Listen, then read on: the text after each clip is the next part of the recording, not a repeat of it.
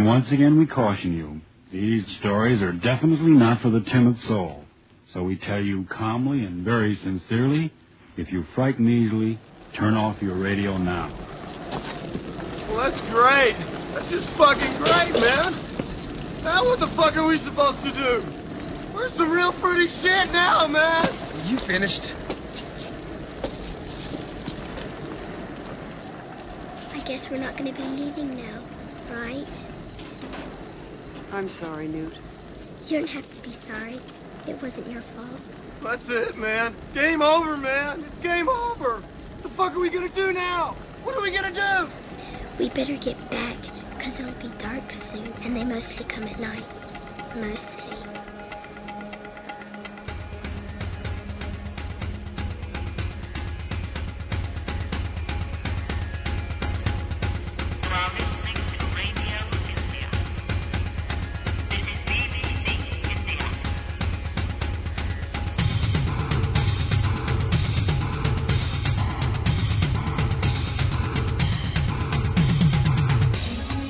This is the Bonus Video Podcast. I'm Thom Carnell. And I'm Langley West. Episode 181, and we got a guest. Yes, we do. We have an amazing guest. Today we are talking to Rick Lazzarini.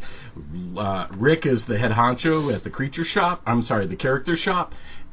Rick has been involved in the effects industry since the heydays of the rock star effects artist. He's one of the guys that has been able to keep his shop open, and which I want to talk about at some point here. Everybody, please welcome Rick Lazzarini. Yay! Hey, nice. Thank you, everybody. Thanks for coming on, buddy. Thank you for having me. Yeah, this is great. Yeah, I was looking over your IMDb last night, and Jesus Christ, dude, it's pretty amazing. I have patted that son of a bitch, haven't I? I don't know about that. Well, you know the sad thing about IMDb is they don't list the commercial work. Right. It's only movies, and you have your tentacles spread far and wide, sir. Yes. I've done far more commercials than I have theatrical films, feature films. It's just something I got into, and then as that's actually kind of dwindling away, and so I'm getting into other stuff. Whoever will have me, basically. Since you've done so well in both realms, which is more profitable for you? As at the end of the day, is it better to get like a big commercial, or often series of commercials with a company? Or is it better for you to land some big movie? For me personally, it ended up being more profitable to do a lot of commercials. Because on commercials, I'm a puppeteer. I'm a SAG puppeteer. I get paid as a SAG performer, and that means I get residuals. Nice. So when they play those commercials that you get sick of, I'm not sick of them because they send me checks. Yeah. And when you work on a film, yes, you get SAG and you get residuals there, but they are piddling and really not worth it. And listen, going from running a show like Mimic, where I had 70 people to supervise a huge show, that's 70 egos that you have to massage and make work together, you know? And it takes months and months of time. And I started to get into, maybe it's my shorter attention span, but I like being able to create stuff, different stuff, a more variety of stuff over that same period of time, and then knowing that money was coming in later as well. Yeah, absolutely. Rather than, we're going to workshop this creature for, months. Potentially months, yeah. Yes. And then you think you got it, and then, one, producer's like, let's make its ears bigger. Plus there's the intangible reward of, as you say, you're doing a lot of different projects, getting to be creative a lot, as opposed to working on the one. And that sometimes is worth more than the monetary, yeah? Yeah, it often is. It's or at least it provides a big, heavy element to put on the scale when deciding, for sure. Yeah, especially at this point in your career, right? Oh yeah, because I did Snakes on a Plane.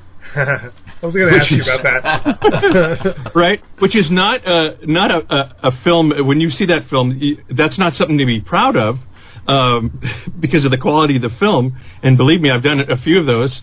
And but the snakes kicked ass. Snakes kicked ass.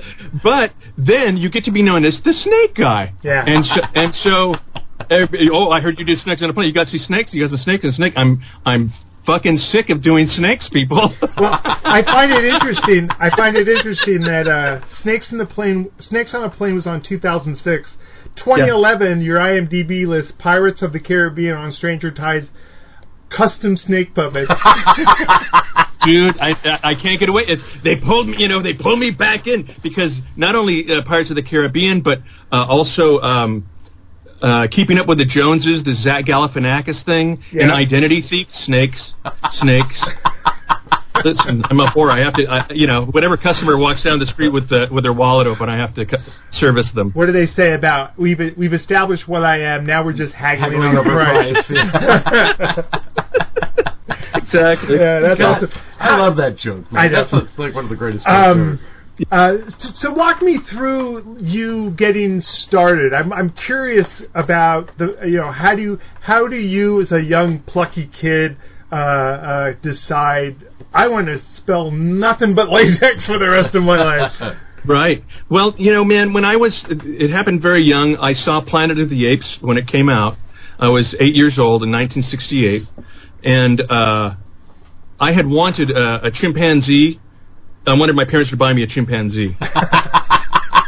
This is even before, because I loved chimps, and so when I saw that, my love for apes, and then they started showing behind-the-scenes stuff. Oh my God! You use clay and a mold of a guy's face, and you make a prosthetic and all that. So it was going to the library. There's no Google back then, and getting books and experimenting with stuff. And then you get to be known as the weird kid that makes the weird stuff. And I started working for rock bands such as Kiss and the Tubes back in the 70s while I was still in high school. Wow. I came down here to L.A. to go to film school, and in the meantime worked at different places at prop houses and so forth, and making custom props. And I've always had a different take on how to do stuff differently, better, faster, whatever. And so started to build up my reputation that way. Where did you grow up? Where were you born? What part of the country? Born in San Francisco. Spent most of my early life in Morgan Hill, California. Really? I grew up. Tom's like, I got drunk there. Yeah, I did. I grew up in like Almaden Fashion Plaza in San Jose. Okay. Yeah. That was right there. Yeah. Yeah. I went to school at Bellarmine in San Jose. Really? I went to school at Pioneer. Okay. Yeah. Again, Tom's like, I got laid by a girl. I got laid there. I did some great drugs during that time. I was so entrepreneurial. I mean, at 15, I was already making slip latex masks, selling them to costume stores in San Jose. And I was on the track team, and I built a pole the poles for the pole vault. I built a stand for those for my school, and then I invoiced my school. And then I got a Bank of America Entrepreneurial Award because I invoiced my school. That's awesome. That's awesome. Yeah.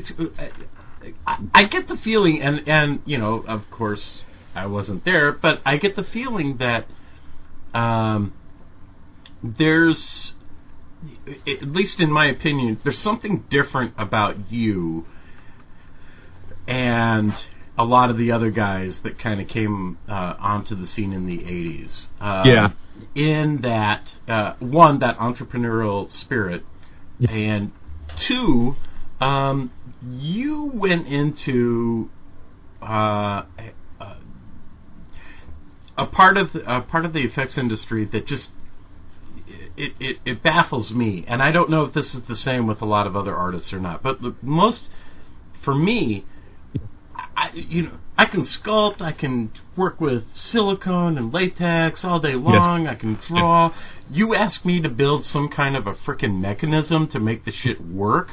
Right. And it's like, it's like telling Langley to, like, hey, man, I want you to go do, like, a triple gainer off of that high board, Yes. I don't get it, Yeah. I would say, and I saw that as an opportunity.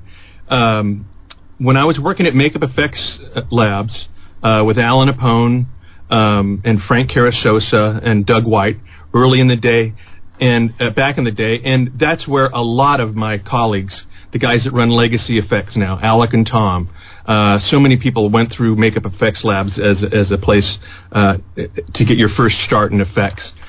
On a movie called Evil Speak, Frank Carasosa was doing animatronics on a boar, fiberglass underskull and these bicycle cable mechanisms, and I was like, that's what I want to do. I'm a decent sculptor, I'm a very good mold maker, very good technician, but when I saw that, I went, man, and he's the only one doing that. Everybody else is a sculptor, a mold maker, a painter. So I started to branch off into that. And it did me pretty well, because even now that concentration of artists and creative people in this field, it's a very small percentage who do the animatronics. Do you have a background in engineering? No, I didn't go to. I don't have any engineering degree. I have a background in figuring shit out. I like it. Yeah. One last. Yeah. Go ahead. Yeah. In experimentation, learn by doing, building blocks, failing again, and getting better, and just becoming an instant expert on whatever it is that you need to find out and figure out. What's the line about? Fail better. That's right. Yeah. Yep. One last question about your upbringing. Who was your horror host? Was it Bob? Bob Wilkins. Oh! Yeah. I love that. Yeah. I'm loving you a lot, my friend. I even sent him a drawing, a Frankenstein drawing I did when I was like 11 years old, and it showed in a pan on, Oh, shit. Oh, I was so jazzed about that. I interviewed Bob a couple of times, and it was literally like out of Wayne's World. Me just going, man, I'm not worthy. Yeah, amazing. It was just amazing. So all of this stuff is great, but I got to ask you about something. I got to ask you two things. One is, did you write your bio for the Stan Winston School? Yeah. It's pretty much all true, though. Well, and the second question is... I love the justification. The second question is... and this has nothing to do... We go off into the weeds, Rick. This is what we do. This is our specialty. Remind me what I left out of the bio. No. This is something that's in the bio. This is something that's in the bio. I want you to tell me about throwing up on Charlie Sheen's boat.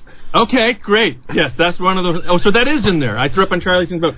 I also threw up on Dwight Yoakam's boat, but that's a different story. Yeah. I like to throw up on boats. Take away, don't go on boats. Okay. Dave Anderson runs AFX. He's a brilliant makeup effects creator, Oscar-winning makeup effects creator. He grew up in Malibu with his dad, Lance, and Dave grew up with Charlie Sheen and Emilio and all these Hollywood dudes. So one time when we were working together, Dave said, "Hey, we're going to go out on the boat, on Charlie's boat. You want to come? You and Deb?" So we went out on a day where it was a small craft warning. Okay? That means don't go out in the fucking ocean in a small craft. And but you have tiger blood. I should. And so some of the games that we played on Charlie Sheen's boat that day were shoot the balloons, where he had like this a Playboy playmate blowing up balloons and throwing them out onto the water, and then we would fire semi-automatic pistols and pop the balloons. That's winning before it was even called winning. Yeah. And then he had a case of what's the most expensive champagne you can think of? What is that, like Cristal? I don't know, Cristal. Cristal. Yes, it was like a case of Cristal champagne, And that's what we were having mimosas with. But then as the seas got rougher and stuff, Charlie and his Playboy playmate went to below deck to, I don't know, maybe play checkers? Sure. Yahtzee. Yahtzee, and I was getting just sicker and sicker and sicker. I would have liked to have gone in, but, Charlie's in charge. And anyway, so I ended up just, like, getting more nauseous and then trying to heave over the boat, but it's got kind of a grasp rail, and so I'm puking, and the wind is blowing it, and so there's puke all over the boat, and I'm embarrassed. It's like, I don't want to have, this guy to come out and think I'm an idiot or a weakling, so how do I hose it off? I started grabbing bottles of Cristal, shaking them up, and using my thumb as a squirter to hose off the boat. Uh-huh. He would think more of me if I had gone through 2 bottles of Cristal than puked on his boat. So sure, yeah. It's like, oh shit, man! I'm just christening the boat. What a man! What a man! Oh boy! I can't. That's that story. Yeah. Awesome. Thank you. Sure. Now I'm curious about what was left out of the bio. I puked on Dwight Yoakam's boat also. All right. For some reason, he rented it out to showbiz people, and we did like a swimming cow, a cow on a surfboard, for a commercial. Oh, and I thought like you literally did the. It's like, no, this is just for fun. Yeah, I got it. I'm with you. Yeah. Sorry. So we actually used his boat, but once again, I'm a scuba diver, right? Yeah. But I don't like boat dives very much. I'll go out and swim out in the ocean and do it, but just being on a boat. So anyway, Dwight got his boat christened too. Yeah. There you go. Oh, there you go. That brings up a question. Yes. You're a scuba diver. Yeah. Do you hang out with Sandy Calora? I've never divin. I've never dove in. Oh, okay. I've never dived with Sandy. He's in better shape than me, so he could probably dive for a lot longer. So no, we haven't socialized that way. Okay. I do get jealous when he shows me like these lobster, that he's caught. So that's pretty awesome. So I'm curious. In '82, how big of a deal was getting Slumber Party Massacre? Slumber Party Massacre. So that was, I think that was a Makeup Effects Labs deal, also, and they kind of gave it to me and this other guy, Larry Carr, and they said, okay, just make all the effects for it, and we thought, okay, yeah, this is just kind of a dumb Roger Georgie, splatter effects film, and we didn't think much of it, so we weren't that impressed by our keying it.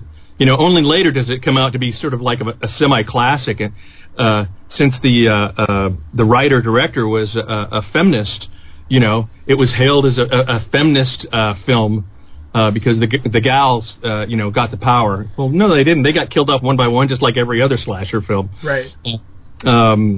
Until they killed the guy. And I've got stories of that one too. But it was like, this is cool. This is fun. This is a fun thing to do, but not, no great shakes. But it's early in the career, right? Yeah. And it doesn't land with the weight of like Invaders of Mars from Mars were aliens, but as a first gig, that ain't bad. It ain't bad. It really isn't bad. Because it gets remembered. There's some cool effects that I was involved in. So I mean, and I do have to pay respect to that because that let me know. I learned certain lessons, important lessons for keying stuff and being on set and what is expected. That served me well. Moving on. Sure. Mm-hmm. Yeah. The best. I mean, it could be worse. One of your early films could be Octoman. So, no one's career would survive from that, right? You would think, but I find it like understanding the flow of a movie set, being on one, really helps. It's illuminating. It's probably the single most important thing that you learn on your first real movie. Yeah, just the vibe and it's like, oh, and this is what that means, and you know, this is when I can speak, and this is when I should not. And, absolutely, there's a hierarchy going on, and there's a, you know, you want to help another department, you learn, hopefully sooner rather than later, shut the fuck up, mind your own business, you know, because you're not helping me, especially if it's a union shoot. Yeah. Yes. Don't you dare plug that fucking cord in. Or worse, they start getting like, you know what I think this story needs. Right. Yeah. Just right. pump the wires. That's the only thing that drives me nuts on like little indie sets is like it's not a union. Everyone's a fucking auteur. Well, dude.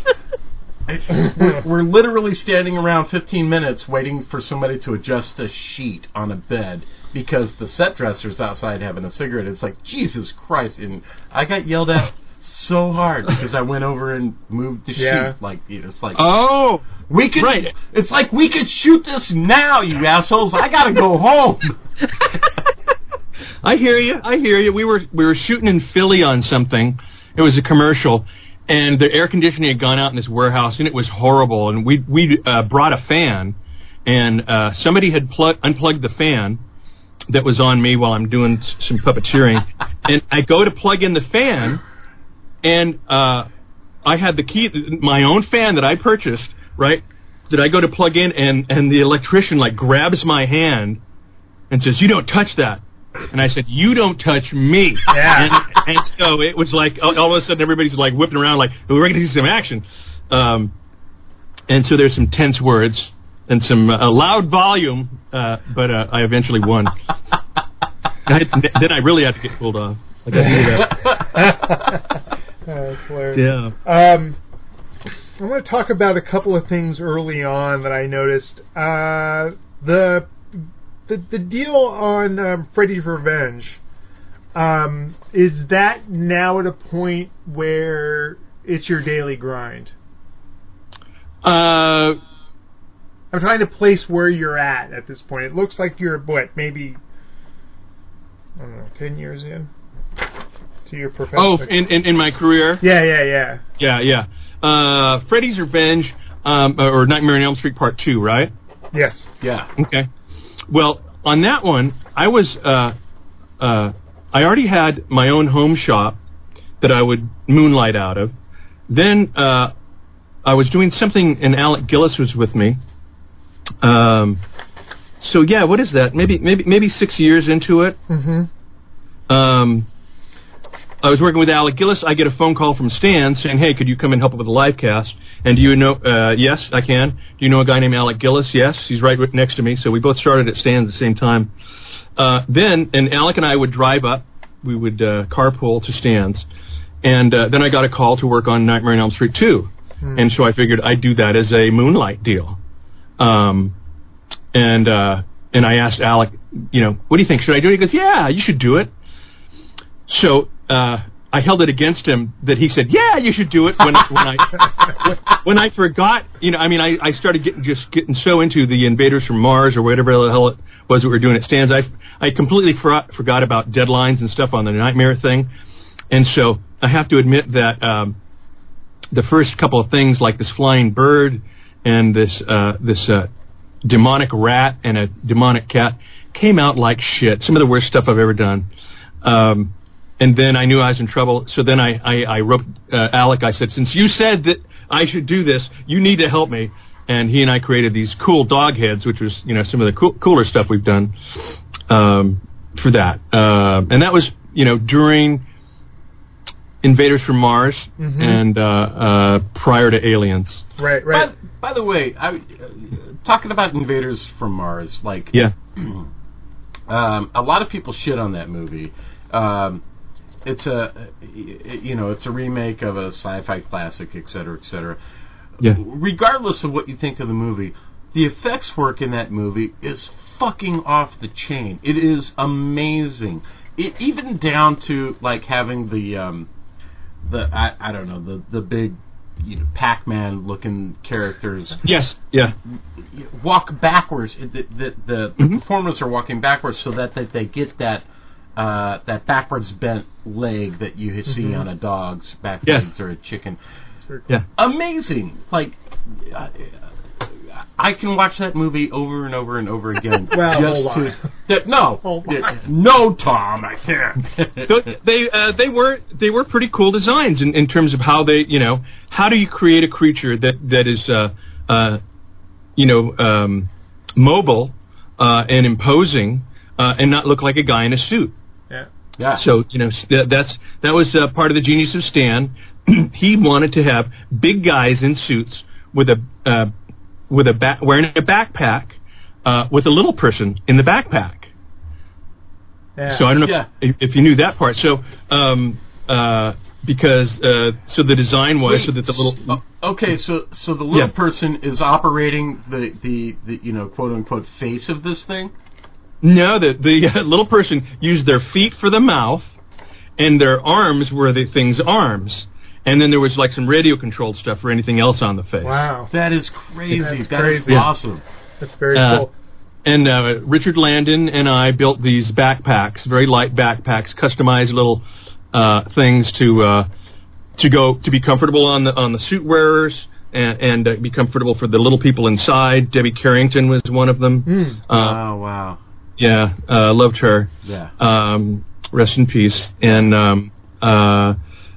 then it was pretty crazy design. And then Dave Nelson was in charge of the mechanical design on the Supreme Being, the Supreme Intelligence rather, that was supposed to come out. And that was kind of funny because it was supposed to come out all on its own and then land on this pedestal or this throne. And Stan was adamant, no cables. We're not going to use cables.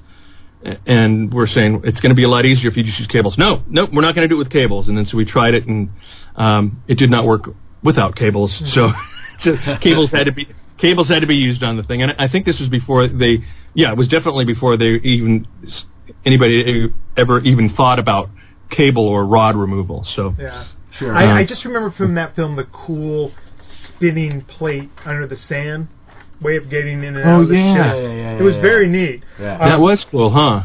I'll tell you, and you, I know I'm telling Langley you've heard this story, but I met Alec and Thom on the set of AVPR, and one night I had brought my 17-year-old son along, who had aspirations of being an artist, and they both unbidden asked to see his sketchbook, and they went through it like page by page and gave him like really like fundamental kind of advice and ways to go, and I always remember that, and I just thought that goes a long way. Oh, hell yeah! Yes, absolutely. And your son, even though he's not an effects guy, kind of he is in the art world as far as the internet goes.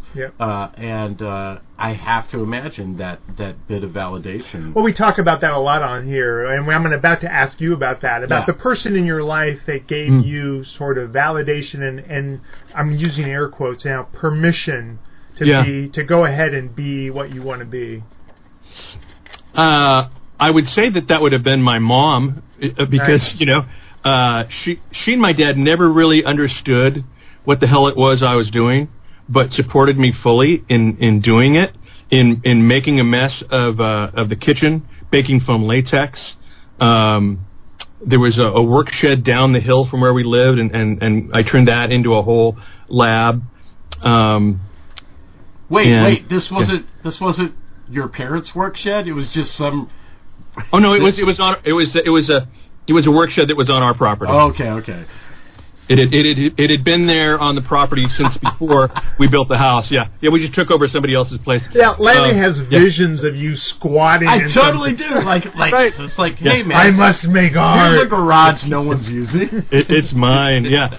And then honestly, Dick Smith, a huge influence, and he would take my calls, and I would ask him stuff, and he would tell me, and I got used to that generosity from him, something that I didn't get from some other Hollywood makeup artists that I would call, because they were probably just getting bothered with their phones ringing off the hook from idiots like me. So that's permission and the freedom to roam from my parents, the advice and the encouragement from Dick Smith, and then the number three thing would just be me always doing it the way, with either blinders on or just being so damn stubborn. I'm going to do it my own way, and if someone tells me I can't, that means you've just made me want to work even harder for it. Yeah. Right. And I think that's how you get that out of the box stuff. Absolutely. Where everyone's having that group think, it's the guy that's able to see beyond the box. Right. That's that worth his weight in gold. Talking about Dick Smith's generosity, and I say this to a lot of the people who come on here because it's true. And I think it's because Dick Smith was so generous. You guys are the same. I have literally sent Rick messages saying, I don't understand this. and then Rick, sends me to, links. It's like, look, here's the basic mechanics of the physics of how this particular type of thing works, And it's invaluable. And so I want to thank you for that. Well, you're welcome. You obviously caught me on good days. Yeah. I mean, and honestly, sometimes I've met celebrities, and I really wanted to them to like me and me to like them, and they were shitty to me, maybe. Yeah. But I've always thought, you know what? Maybe he was having a bad day. Yeah. And so I know that there are some people. I get a lot of requests for info, and I'm not always as my best at it. And some I ignore, and some I don't treat too well, depending on how I'm feeling. Who fucked me over that day? You're next, buddy. You're paying for it. But I in general, I try to be generous with that myself. Right. I mean, because after all, who has a creator womb with fetal view canal on his resume for Nightmare 5: The Dream Child? Yes. Honey, I'm doing research. Yeah. And I'm also Freddy in that scene. Are you really? I'm one of the few people to play Freddy Krueger and be photographed doing it. Nice. Rick's been on screen a few times. Yes. Rick was Pizza the Hut. I was. Spaceballs. I was. This is the greatest resume ever.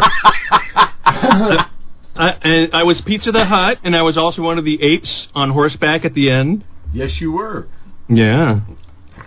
That's a big deal, man. Yeah, that's really cool. I mean, it's on the one hand, it's not what you do, but it's kind of like when Tim Gore was in Hellboy or Hellboy 2.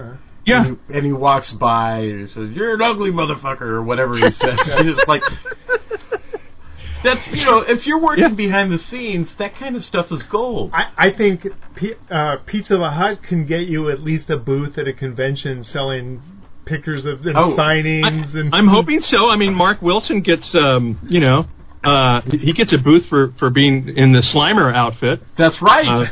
Right? So I'm going to start charging $3 an autograph. They're like 20.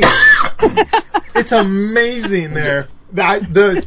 We've talked about that before, the whole convention VIP packages of signings. Oh my God, my stepdaughter is going to a convention soon.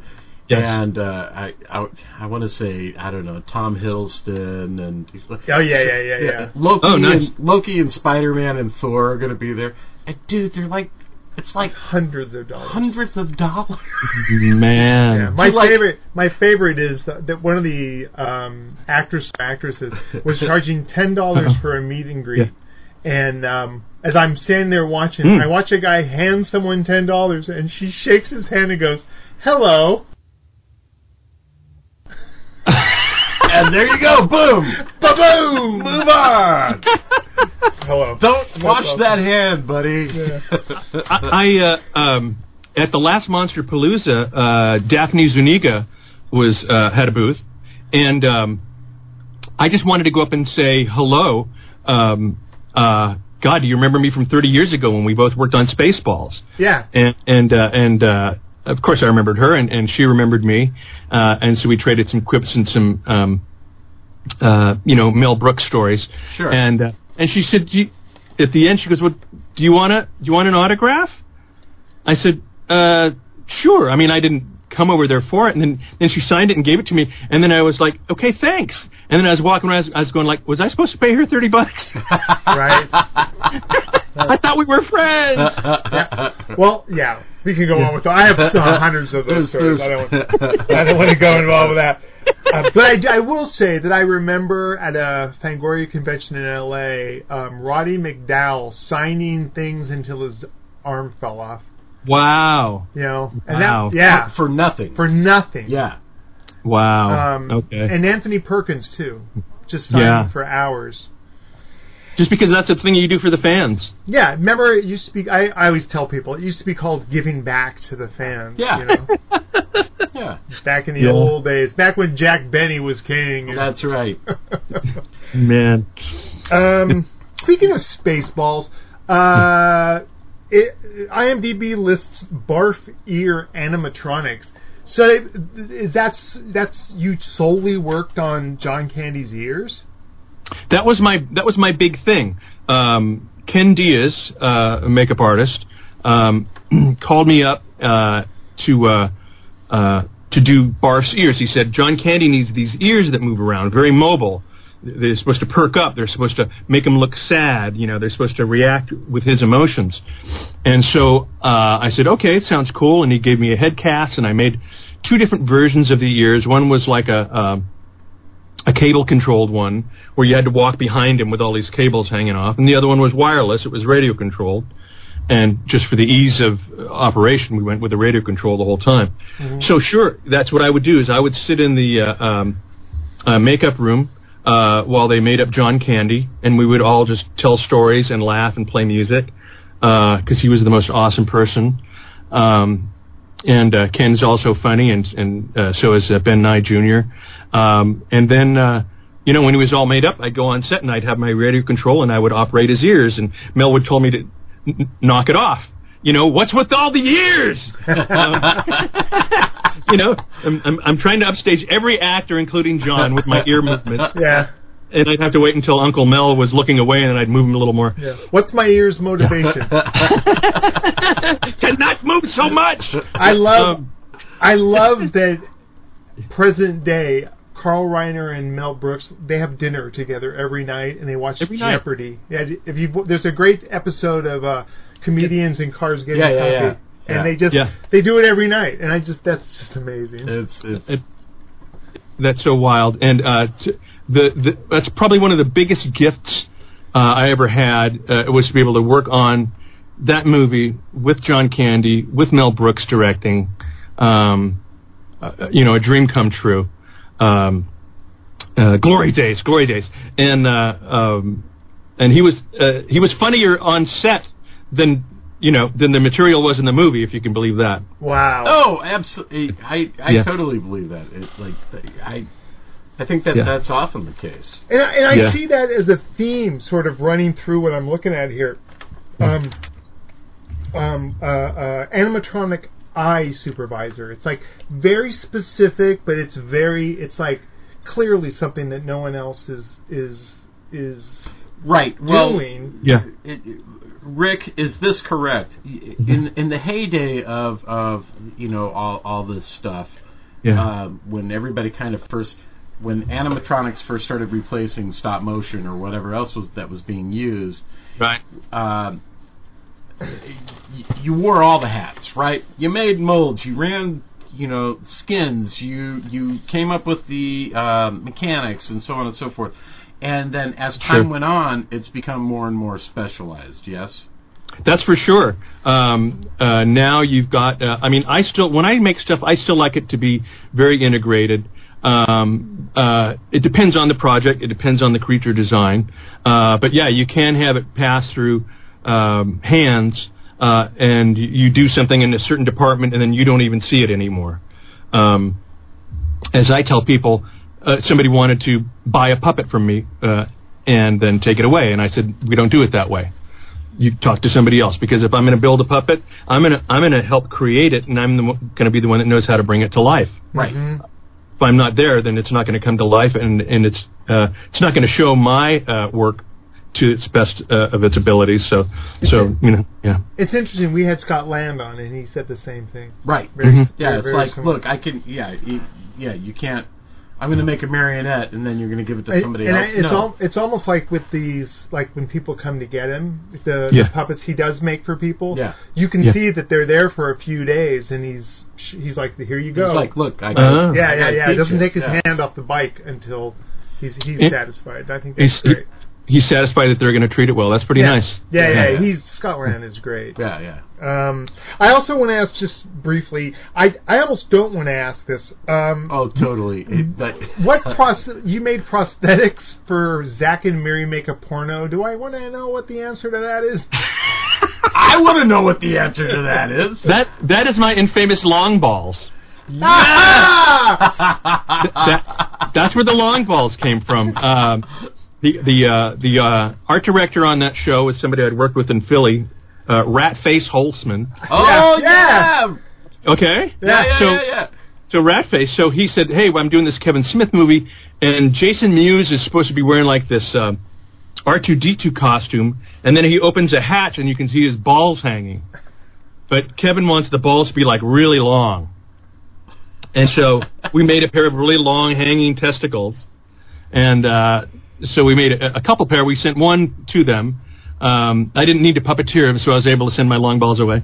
And then I kept another pair, and I just have them in a drawer at the office, and I pull them out at opportune moments. I'm wondering. Well, I know what I would do. Wait. I know what I would do. I would cast my own balls. You don't have to answer that if you don't want to. Some people don't have the balls for that, Tom. Right. The answer to how do I cast my own balls is don't. Wait. Don't I remember a tutorial about casting your own balls, Rick? Yeah. That's what I did, like a parody thing. Sure. That's what we're going to go. It was in response to all of these YouTube, expert makeup videos, how to. Right. And so I thought I would, my character was just like kind of this dull, slow-moving guy talking about these, and not even knowing what the materials were. And then I looked like I was casting my nuts. And then my wife happened to walk in, and what the hell are you doing? And I'm casting my balls. I'm casting, yeah. And then I made a smash cut to a bunch of bloody paper towels on the table. Didn't I remember like you were using like plaster? Yeah, I was using like acrylic or some other, something that you're not supposed to use. This is awesome. I'm trying to think about walking into the room. What's worse, your husband with his balls in a cup of plaster. Right. Or your husband meticulously sculpting balls. Either way, you go, did I make the right decision? Either way, it's counseling. Therapy is needed in any case. Absolutely. That's a lot of fun, but I want to ask you a serious question. Yes. You went to Loyola, Marymount University. What was your degree? Like, what did you major in? Film and communication arts. That was my major. With that said, was there ever a point that you wanted to be a director, where you were going to wait tables until you became a director? At film school at the time, that's what I thought I would end up doing. However, by the time I was in film school, I already had... and again, I've always got to have a shop. I was renting a garage just off campus, literally off campus, from a nice old lady named Mrs. Keeney, and I set up a shop in that garage. And I would continue making custom stuff for slasher films or TV shows while I was going to school. And I made my own films there. But as I got into it and got, waiting table, I didn't have to wait tables. I was working at prop shops and making custom stuff and making good money. But when I started going on set, I started seeing what the responsibilities were for a director. I think I'm too lazy for that. I think having so many things going on in your head, such as what is the music going to be on this? Are these actors being treated, well? How do I communicate what I want to get out of them? Oh, and by the way, here's the costumes I want them to wear, and here's what the set dressing has to be. I don't think I would be any good at that. It's too much for me to think about. It sometimes I think being a director, unless you're of a certain breed, is almost kind of like jack of all trades, but master at none. Mm-hmm. And yes, that's why you surround yourself with all these amazing people. Yeah, you're really good at herding cats. Yeah. Absolutely. I find it amusing. I'm just looking at this page and words keep popping out. Yeah. And I'm going up, Dead Heat, Chicken animator, Outbreak, Monkey creator, Shrek the Musical Dragon, Radio Flyer Buffalo, Sandlot Dog. I was going to bring this up. If Rick Baker is the ape guy, and Stan Winston is the robot and dinosaur guy, are you the animal guy? That doesn't. Hold on, that reads bad. Yes, I'm a member of MS-13. Probably, I'm the animal guy. I mean, I made very realistic elephants for Operation Dumbo Drop. Yeah. The giant buffalo for Radio Flyer. So I've been asked and have done a lot of successful, either realistic animals or whimsical animals. So. As long as it's a different animal each time. Again, snake. Don't say the S word. But anything else, I'll do a platypus. I've done an anteater. I've never done a rhino. I would love to do a rhino. Yeah. What's that guy's name? There's a great guy on Facebook, Walter Bibby. He's a sculptor. He did this 15-foot Kodiak bear for some thing, like a museum or something. Yeah, I want to say his name is Walter Bibby. Look him up. He's great. You made puppets of Kurt Russell and Pam Grier. Mm-hmm. And Steve. God bless it. What's his last name? Buscemi. Steve Buscemi. Thank you. Yes. We made these miniature quarter scale puppets. Were they quarter scale? Quarter scale or smaller? I forget. These hang gliding puppets for Escape from L.A. Yeah. So that was cool. So that oh my God, you get to go meet the guy, the computer that wore tennis shoes, Kurt Russell. Even by that time, he was a legend. And to meet with Pam Grier, oh my God, just beautiful and that's the one. Yeah, she's as sexy as ever and as down to earth and nice, as you could think of. Where there's plenty of actresses who have a particular beauty and they don't want to be talking to the little people. Sure. And she, whether you were running a craft service table or being a PA or measuring her for a puppet, she was, very sweet to everyone. That's awesome. It's so good to hear those stories because we all hear the stories, the horror stories, like when I met Mickey Rooney. It was not good. No. Bad day for Mickey Rooney that day, and unfortunately for you. Yeah. I'm curious. I noticed from about 2013 on, I see a lot of TV showing up. Yeah. Do you prefer... Is there a one that you prefer between working in features and working on TV? I don't like... I prefer features to TV. Mm-hmm. Is it because it's more time? It's usually more time, and again, usually more people see it. Any TV episode you work on becomes one of 100,000 episodes of TV that people could possibly watch. So unless you have like some sort of continuing thing, such as Justin Raleigh and Fractured Effects have on Westworld, mm-hmm. that would be it must be an awesome gig for him. I hope it is. That you can something to be proud of. But just single episode stuff, again, I do it if I've got nothing else going, and I say yes. I don't say no to anybody unless they clearly don't have the money or I'm clearly too busy. It's true.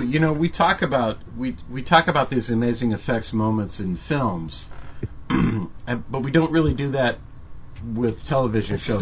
We talk about the television show in general. Yeah. Oh, the effects on that show were great, but we don't cite a moment, whereas we'll always cite the transformation sequence in American Werewolf in London, for example, or the first reveal of the apes in Planet of the Apes, etc., etc. Mm-hmm. Exactly. TV usually doesn't have the schedule or the budget to do stuff that is going to compete with film quality. Sure. Right. Because it's not writ large, right?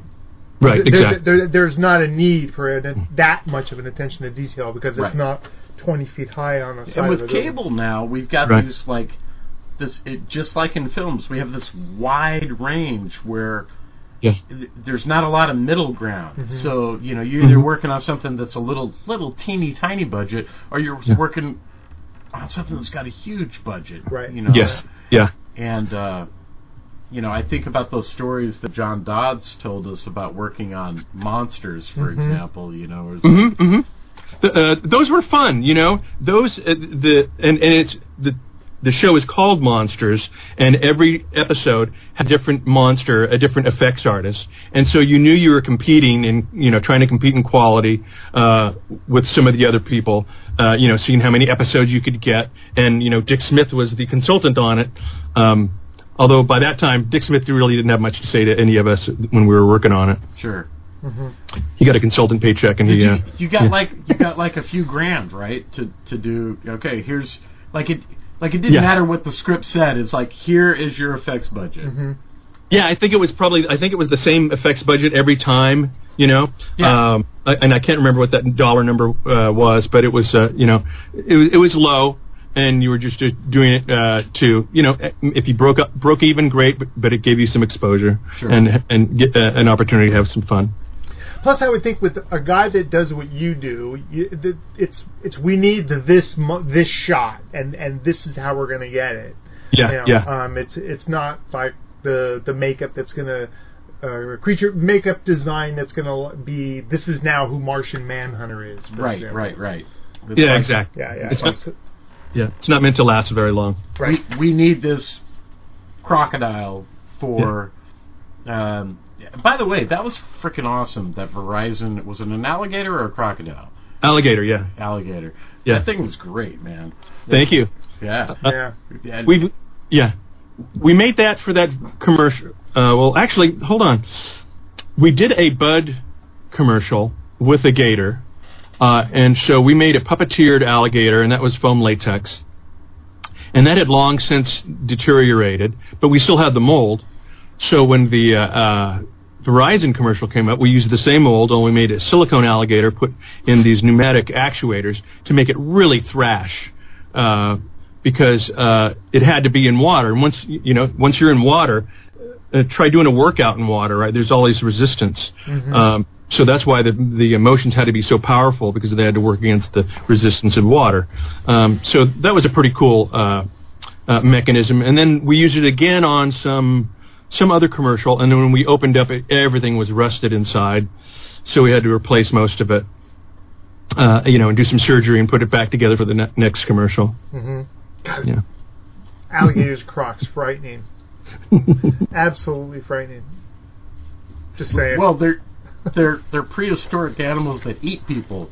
I just saw there was a lady in Florida who got killed by an alligator. She was walking her dog. Yeah, they found her arm inside the gator. That's nuts. Wow. It's like finding the license plate and the arm and right. Jaws. Yeah. Well, this is why I don't go out in the ocean. I'm sure it's amazing, but this last week there was one of those viral videos going around of a snake they cut open, and there was a 17-year-old in Thailand. Yeah. Oh my god. Yeah. Well, the one I like is I saw some video of an alligator crossing a river, and there's a raccoon standing upright, taking a ride on the thing. Yeah. I don't know. Maybe is that CG or is it real? Either way, it's fun. I think it's great. Yeah. Wait, is the raccoon like, come at me, bro? No, just standing on it. Like he's looking more concerned. More concerned with what's on the other shore. Yeah, exactly. It's like Washington crossing. I'll tell you what. I know, right? There's a video of a croc caught in the middle of a pod of hippos. Oh yeah. And it's wild. Does he make it? No. Yeah. It doesn't look like it goes well for Wally Gator. Let me see. Where was I at? I'm interested in your work on Willard. Mm-hmm. That film is actually way better than it probably should be. Yeah. You know what I mean? Yes. Tell me about that. Is it mostly just animatronic rats? What did we do on that one? We did both animatronic rats and then dead floppy rats, and then we did scene filling rats. You know, and whenever you have to build something to populate a scene, I always break it up into heroes, foregrounds, midgrounds, and backgrounds. And so those will have various levels of quality to them. So we made just tons and tons of background rats, which are of the lowest quality. But again, in a mass, in the back of a shot, they look like rats, and you can't tell them apart. And then when they're in the midground, you know, they're of a better quality. Right. And then the foreground ones were either the animatronic ones or the limp ones that have been attacked and died. Yeah. I remember the effects guy on Snyder's Dawn of the Dead. Very, very similar idea. Yeah. Based on how far are you away from the camera. If you're far enough from the camera, you just get some paint shit on your face. Yeah. Right, or a pullover mask like they used to do on Planet. Yeah. And it's funny, that a lot of people in production don't get that concept.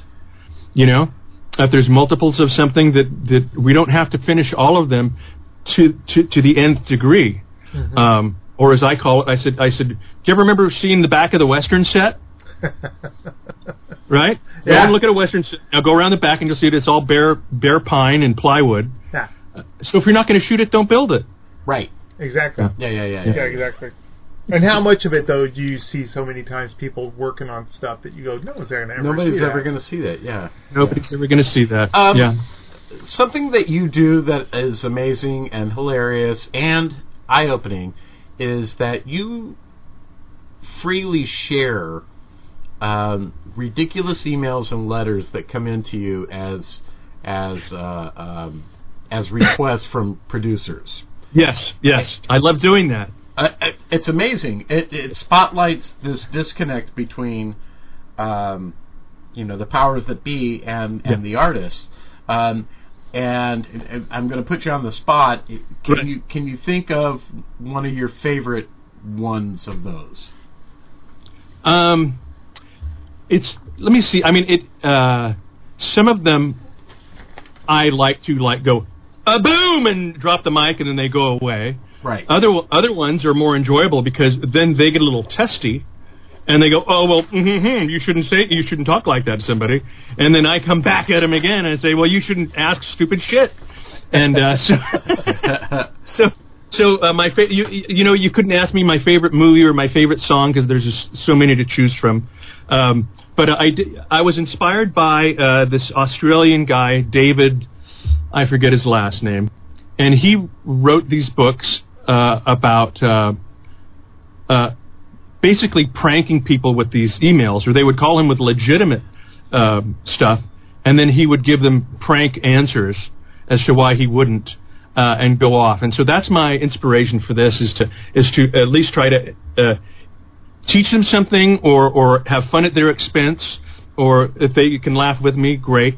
But even better for me to put them out, and I usually strip away the identifying information. Right. All my posts are public, so people say, aren't you worried about somebody looking at that? And I'm not, because if they see how many people also weigh in and say what a ridiculous situation, then maybe they'll think next time they communicate with somebody before requesting ridiculous shit for ridiculous reasons. It's a teaching moment. Yeah. It's a teaching moment. Yeah. It's a public service. Yeah. Just the other day, somebody asked, do I have a beaver? Do I have a beaver? Beaver. And I thought, you're not supposed to ask that these days. Not in this era. And here's the thing. It was from somebody from a CG company, and they didn't have the budget to use an animatronic. They just wanted to rent one if I had one so they could scan the fur. Yeah, wow. It's like, so they just wanted me to supply the rope so I could hang myself with it. Yeah. No, thank you. And so anyway, I wrote her a response that said that I had made a beaver at one time for Hook for Spielberg, and Spielberg told me that I had a nice beaver. But that foam latex things like that don't age well, like myself, and they deteriorate. Yeah. But I said that I have dreams sometimes where I'm flying and I have a nice beaver again, and everybody wants to pet it and touch everybody it. Everybody wants to stroke my beaver. Sure. But then I wake up and Trump is our president. No beaver. And that particular lady was really she appreciated your reply. Yes, she saw it as tongue in cheek, and that is nice when people do that. Because other people fucking get in a war of words with you, or they try to, don't they? Yes, exactly. And sometimes, I totally recognize, sometimes it is people caught in the middle. Their higher ups, the producers at these companies, tell these people to give effects companies a call and give them the minimum of information. They just want their numbers. Mm-hmm. And they'll say, well, I just need the number. Well, okay, but before I give you the number, I need a bunch of information so I can have my number be, well, I just need a ballpark. Okay, now this is turning into your needs, trumping my needs, and so suddenly it sounds like you need me pretty bad, but you're not going to pay me anything, are you? You want my expertise. You need this price in order to bring it to somebody, so you land the job. Mm-hmm. I'm basically consulting for free. And when sometimes I've said, that sounds like a great thing to consult on. So my consulting fee is $60 an hour. So how do you want to do it? PayPal or? Right? Exactly.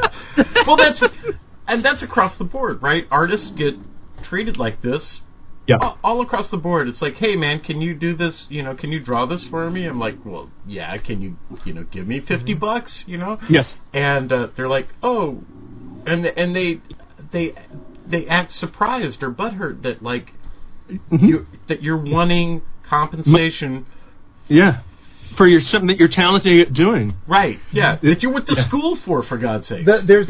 There was the meme about like it'll only take you a minute to draw it. It's all but you're not paying for the minute it takes to draw it. You're paying for the 40 years it took to get to be able to draw it. Right. Exactly. In a minute. Yep, yeah, exactly. Yeah. Or you're paying for the 40 years that you're going to use this fucking logo to sell your product. Exactly. It's a constant struggle, and the internet has made it worse because it's commodified everything, and it's kind of like, I don't know. I used to just exist sort of in a field of what I would call elite effects artists. Right? Yeah. And this is not to demean anyone, but all of a sudden on my feed, I've got a lot of people who do haunts, who do haunted houses and stuff, and that's cool that they do it, but it's really not on the same level, Right. And if I see somebody posting some sculpture and they go, work in progress, but I think I'm done with it, and it looks like a piece of shit, I just unfollow them. Wow. Yeah. Oh, yeah. I'm sorry. Don't feel bad about that, because... Well, why feel the momentary conflict of, someone should tell them. Yeah. But it's not going to be me today. Well, it's not like this is my buddy that I grew up with, or, it's some rando. Yes. Yeah, Joe Average. I have suspicions about people who want to friend me. I do too. it's like, why do you want to be my friend? My posts are public already. I get, and a lot of people friend me, and then they go, hey, so, got a job? Yeah. It's like, okay, well, that's what that was for. I get a lot of like, hey, can I send you my CD/movie/ Yeah. Yes. Will you write a review of, and then I have to imagine your response, Thom, is you don't want me to write a review. You don't want to review for me. Yeah. It's like, do you see how I argue with people? Am I really the person you want to be a friend with, or are you just signing up as friends so you can argue with me, which would be fun too. So yeah, normally I will look at like how many friends do we have in common? When was the last time you posted? Right. Yeah. And maybe what have you done? Yeah. Right. I'll look at you. Yeah. What are you working on now? Right now, I'm working on a cool thing. This is the Magic Wheelchair Organization. Yeah. Oh, yeah. Not just at San Diego Comic-Con, but for quite a few cons during the year. These kids who are in wheelchairs, this charity will build a fantasy wheelchair costume, if you will. It's a decoration that will go with the wheelchair, to be either powered by the wheelchair or passively go with the wheelchair. And some of the creations that they've done are just wonderful, and it puts a huge smile on kids' eyes, and it just brings tears to your eyes. That they get to be the cool kid with this awesome ride now. Yeah. And so last year it came up that somebody kind of screwed up on it. Somebody who had volunteered and didn't follow through, and that got me pretty upset. Mm-hmm. So in talking to the people, going, well, who was this, and why would they do this? Then I got roped into doing it myself this year. So I should just shut up in the future. Yeah, but fat chance. You'll take all that back when you see that kid's face. Yeah, I like it. It's like Pimp My Ride for guys in wheelchairs. Yeah, I like it. Yeah. Yeah. Are you doing a fundraiser or anything like that to help with the project, or? I've shared a donate to, but I guess you have to actually keep it on top of that and do it like every week or something in order to get more. So I posted something, and some people have donated to it, but I've also posted and gotten people to come in and help volunteer their time, which is great. Yeah. These are people that I would normally love to have in or do have in to work with me on projects. But since I'm not getting paid, they're not getting paid. It's all for this charity, so it's all donated. Some people are donating, giving discounts on materials. Some people are donating equipment for a great cause. Awesome. That's awesome. Yeah, look at that. Yeah. Look at you. You're altruistic and shit. What a philanthropist I am. Yes. It's philanthropy. And it's not just, it's not just plunking down $1,000 check or something. It's actually putting more than that's worth in time to something. And it's something I'm very proud of. Yeah. As well you should be. Yeah, absolutely. Absolutely. I look forward to, now you're working on one particular wheelchair, right? Yes, yeah. Okay.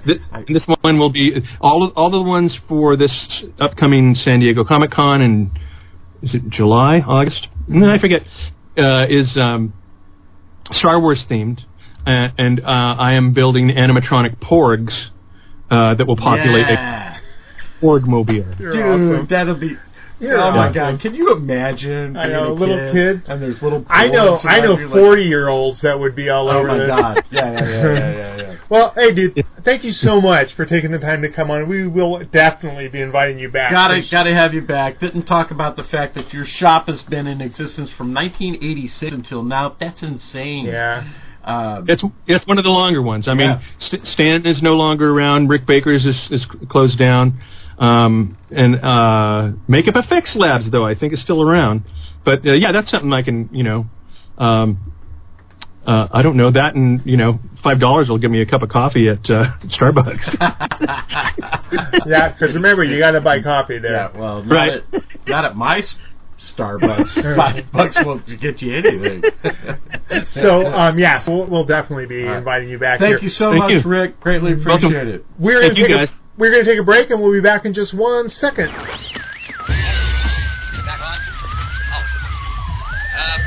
going back on the air after an interruption due to technical problems. The killers are eating flesh.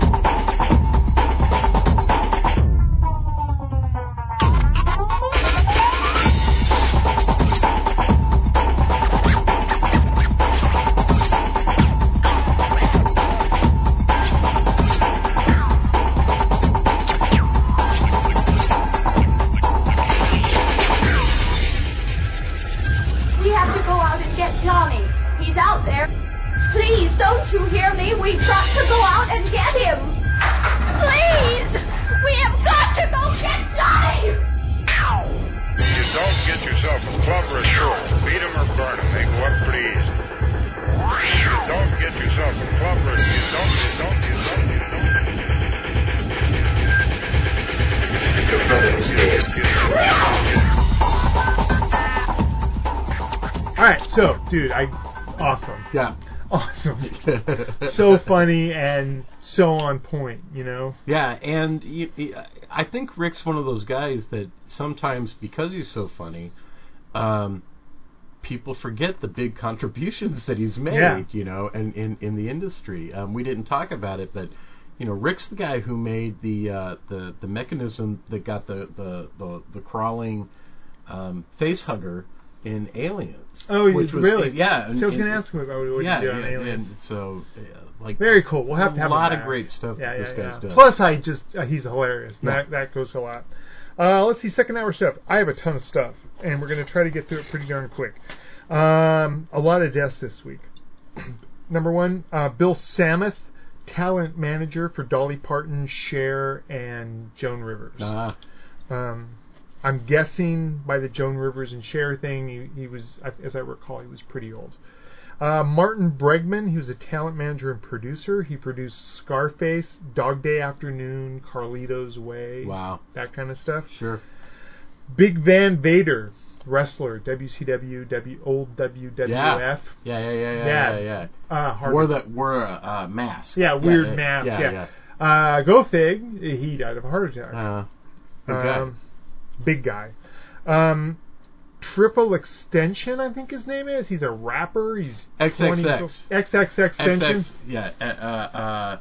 20 years old, man. Yeah. 20 years old, gunned down in Florida. Somebody shot him, and then during his funeral, or a memorial service, right, the crowd erupted into a riot. They were tossing cars and really misbehaving in a big one of these. He's part of. There's kind of this new crowd. You know, gangster rap has kind of gone away, at least as it was compared to what was happening in the 80s. Yeah. And he's one of these really young dudes that seems hell bent on bringing it back. Like he sang about being a blood all the time. Okay. Like, that was his big thing. Wow. I'll have to listen to some. So. And he was also notable because he's one of the first big, you know, we have these alternative methods of listening to music now. He was a SoundCloud star. Okay. Which I didn't even know there was such a thing. I didn't either. But yeah, that was like where Makes sense. Got his fame, you know. So hopefully we're not seeing an ushering in of that kind of shenanigans again. Yeah. Gonna skip that one. I'll come back to that. Richard Allen Greensburg. He was a title designer for films like Aliens, Superman, The Matrix. Yeah. That's a big one. These next three were fairly big. Charles Krauthammer, political pundit, had been in a wheelchair for a long time, even though he was a talking head on TV. And they announced that he was going to be leaving his column. Wrote his last column a week ago, and died the other day. Wow. Vinnie Paul, drummer for Pantera. Man. Yeah, young, 50-something. Yeah, brother of Dimebag Darrell, who was executed on stage. Yeah. It's that's a big loss for the metal world, and relatively young. Yeah. As I recall, I want to say he was in his early to mid 50s. Yeah, which for a rocker is still vital. At least so far, I haven't seen Cause of Death, but I haven't read a lot of stuff. No, I didn't write it down. And then finally, who knew that this would have such an effect on people? Coco the gorilla. Man, that like, on one hand, it's like we talk a lot about it. These folks who go away and they're in their 80s and 90s, and we're like, we can't be too sad because they had a long, health fulfilling life. And the same is true of Coco. Coco was 46. Yeah. Gorillas don't live much longer. Live as long as humans do. Yeah. But man, because here's an animal that was able to communicate with us on a human level. And then not just... Because I remember at the time... It wasn't mimicking. It's a trick. It's a party trick. No, this thing was communicating. And if you doubt that, there's some video footage of how she had a cat. Yes. And the whole thing, the cat got out and got run over, and them having to tell her that her pet was dead. Yeah. That wasn't a party trick, man. It was heartbreaking. I'm reminded of that video of Coco meeting Robin Williams. Robin Williams. Oh my God. That is crazy. Yeah. So it's incredibly sad because here is it's essentially it at least it feels like a person, but without all the baggage that human beings carry, the artifice, the guile, all that stuff. It's almost like pure emotion. Yeah, and you saw it in the reaction. Much as weird as this sounds, much like recently Anthony Bourdain's death. I mean, people were profoundly saddened by the fact that that the gorilla died. Sidebar, I'm just reminded there is a piece of footage running around of a chimp that is super old and is dying, and she stopped eating, and one of her early trainers comes in.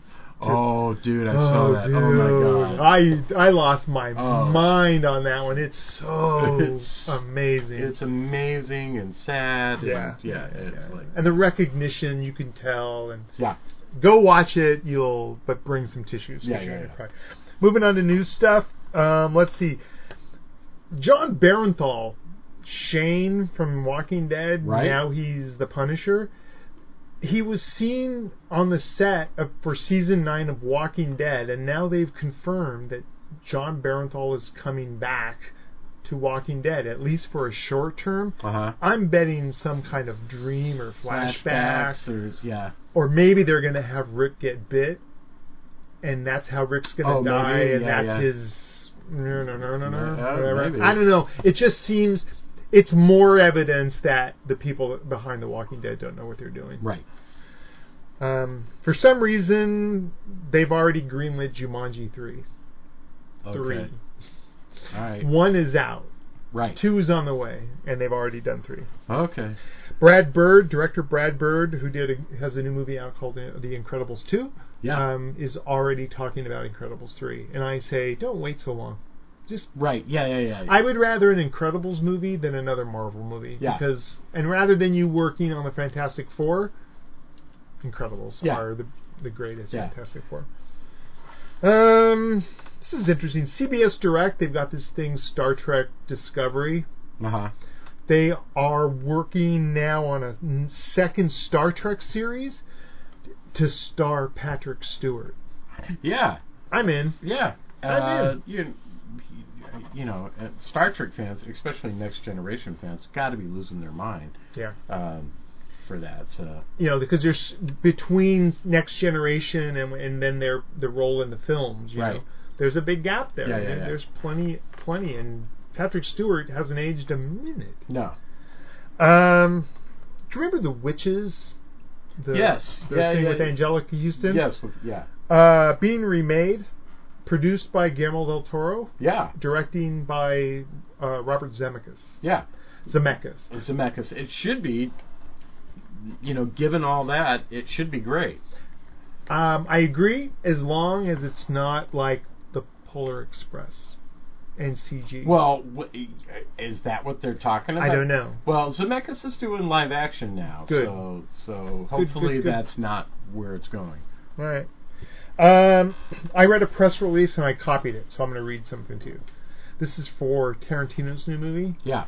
Once Upon a Time in Hollywood. Yes. The film will be based on the story of former Western actor Rick Dalton, Leonardo DiCaprio, and his stunt double Cliff Booth, Brad Pitt.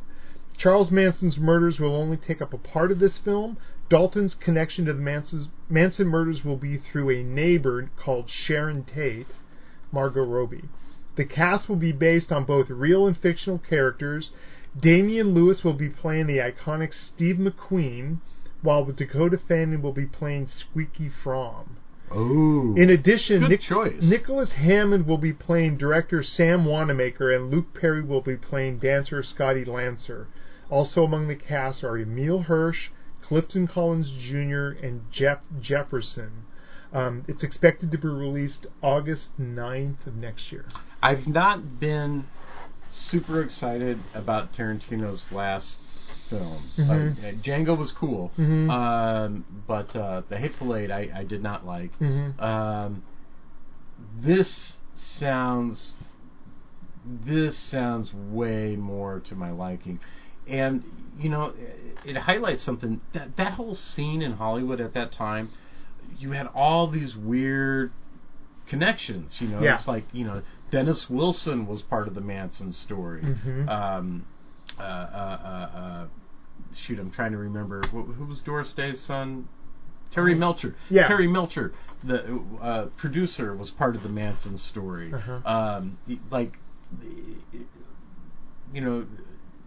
Los Angeles is a big town, and yet, like most cities that are centered around a particular industry, mm-hmm. everybody knows everybody, and everything's related. Look, Rick was just talking about knowing someone so-and-so from high school, or right. so-and-so from whatever. Yeah. Yeah, absolutely.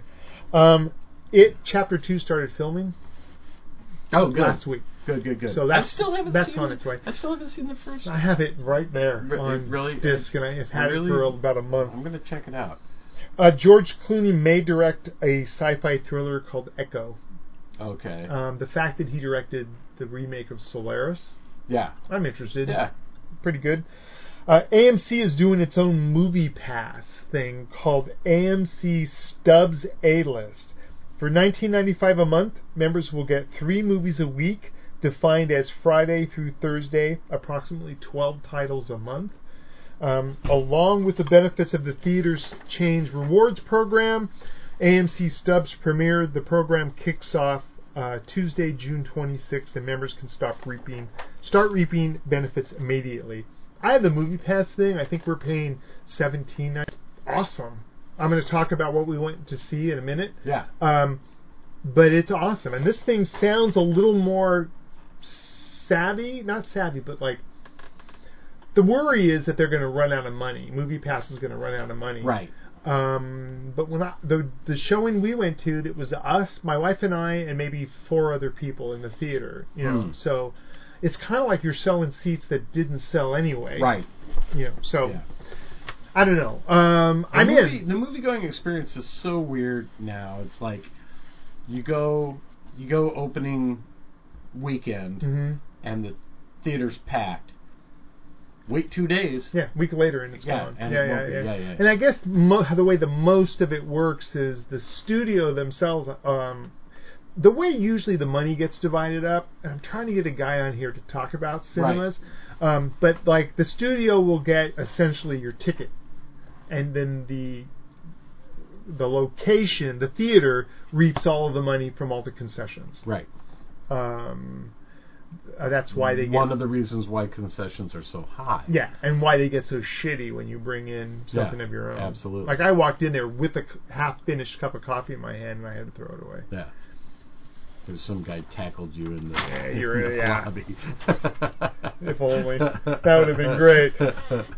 Do you do this for every showing? Because I'll come back.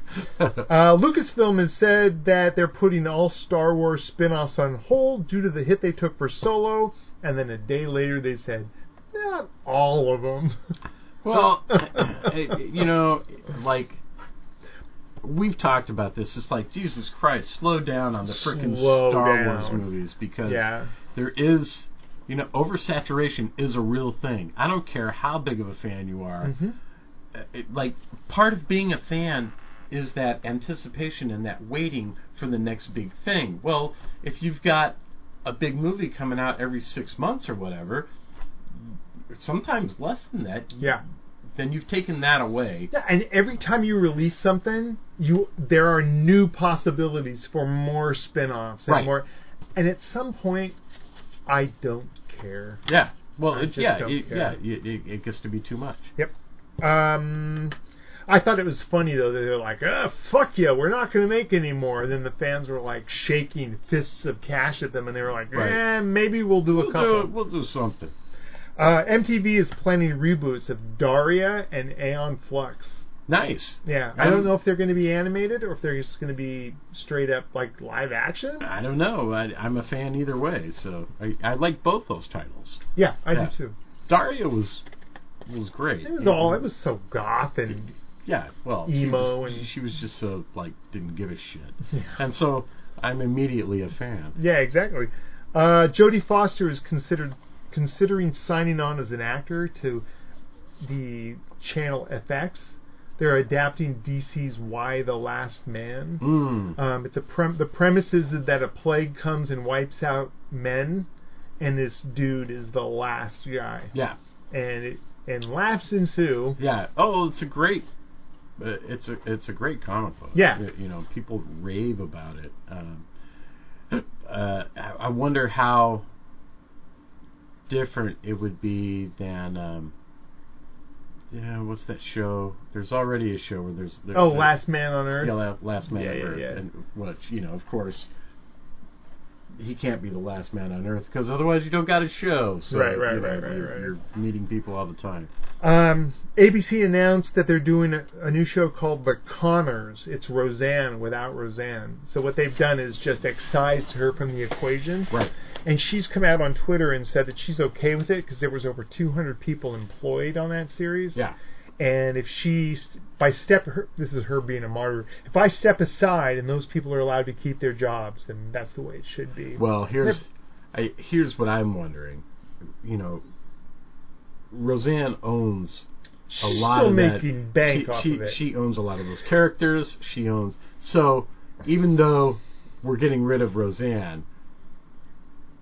Roseanne's still going to be making money. Here's another example. Danny Masterson, who was in that 80s show, 70s show. Yeah. He was on this new show with Ashton Kutcher for Netflix called The Ranch. Right. And then all of these accusations about Danny Masterson came out about how he gets handsy when he acts. Right. And so they pulled him and essentially threw him off the show. Right. But he's part owner in the show. Yeah. So it's like, wait, I still collect all my money and I don't have to show up and work? This is a better gig. Yeah. So if people are, for lack of a better word, boycotting something because of a principle, keep that in mind. Mm-hmm. Like, it's like, I like, the Roseanne show except for Roseanne. So I mean, keep in mind, Roseanne's still part of that show. Yeah, on one hand. On the other hand, it does show that fuck up hard enough and everyone's replaceable. No, that's true. The question I have is what do they do with her? Do they kill her off? God, I hope so. I hope it's some horrible... They fucking killed off Dan. Yeah. And they brought him back. Yeah. The focus of the show, the reason the Roseanne revival happened was Sarah Gilbert was pushing it. Yeah. And so now it seems, is what I'm hearing and reading. It's going to be kind of her show. It's going to shift focus to her. Right. I already talked about that. Let's see. Netflix has acquired a couple of things. Acquired a lot of stuff, but two things of note. Number one, Director Yan Han has a movie called Dongwu Shiji. It's Animal World. Remember that clown in the subway fighting aliens trailer that we reviewed a couple of weeks ago? Yes, yeah. Hyper violent. Yeah. Coming to Netflix. Oh, nice, good, cool. Secondly, they canceled Disjointed, the I Work in a Pot Shop and I'm Kathy Bates show. Uh-huh. But they're now coming out, and Gaio Belam, who's a stand-up comedy, a big weed activist, is sort of behind this show called Cooking on High. And it's a cooking competition in which everything that's cooked has to get you high. Okay. This day and age, as someone who works at a weed store, that's great. Yeah, that's great. Somebody's gonna. Yeah. So it pushes us even more in the direction to legalize federally. Yeah. This I thought of you. The Terror got a second season, dude. Set in World War II. I'm like, and I was reading that. I'm like, well, so wait, The Terror is a book by Dan Simmons. Is Dan Simmons going to write something new? And apparently, no, it's not like that. It's like True Detective or American Horror Story. It's anthologies. Oh, it has nothing to do with the monster on the boat. It has nothing to do with the monster on the boat. Oh, the season 2. Check this out, man. It's about a and all this stuff is kind of drawn from real legends and real history. It's a Japanese folkloric spirit or demon or whatever you want to call it that plagues people in the internment camps. Oh, wow. Dude, it's going to be so... I'm in. Oh, man. Yeah. Are you kidding me? Yeah. So it's a haunted concentration camp thing. Yes. Yeah. Wow. Like in California in World War II. Oh, I'm in. Yeah. That sounds like a great idea. That's so cool, yeah. Yeah, because I love...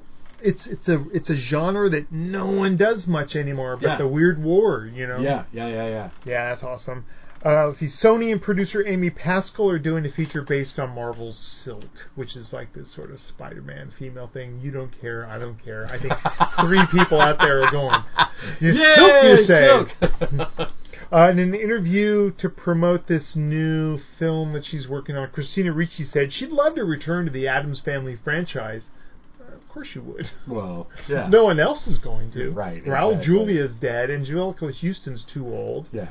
I think the guy who played Pugsley is off doing whatever, and Christopher Lloyd's not going to... Also too old to play Fester. However, there is a YouTube show called something...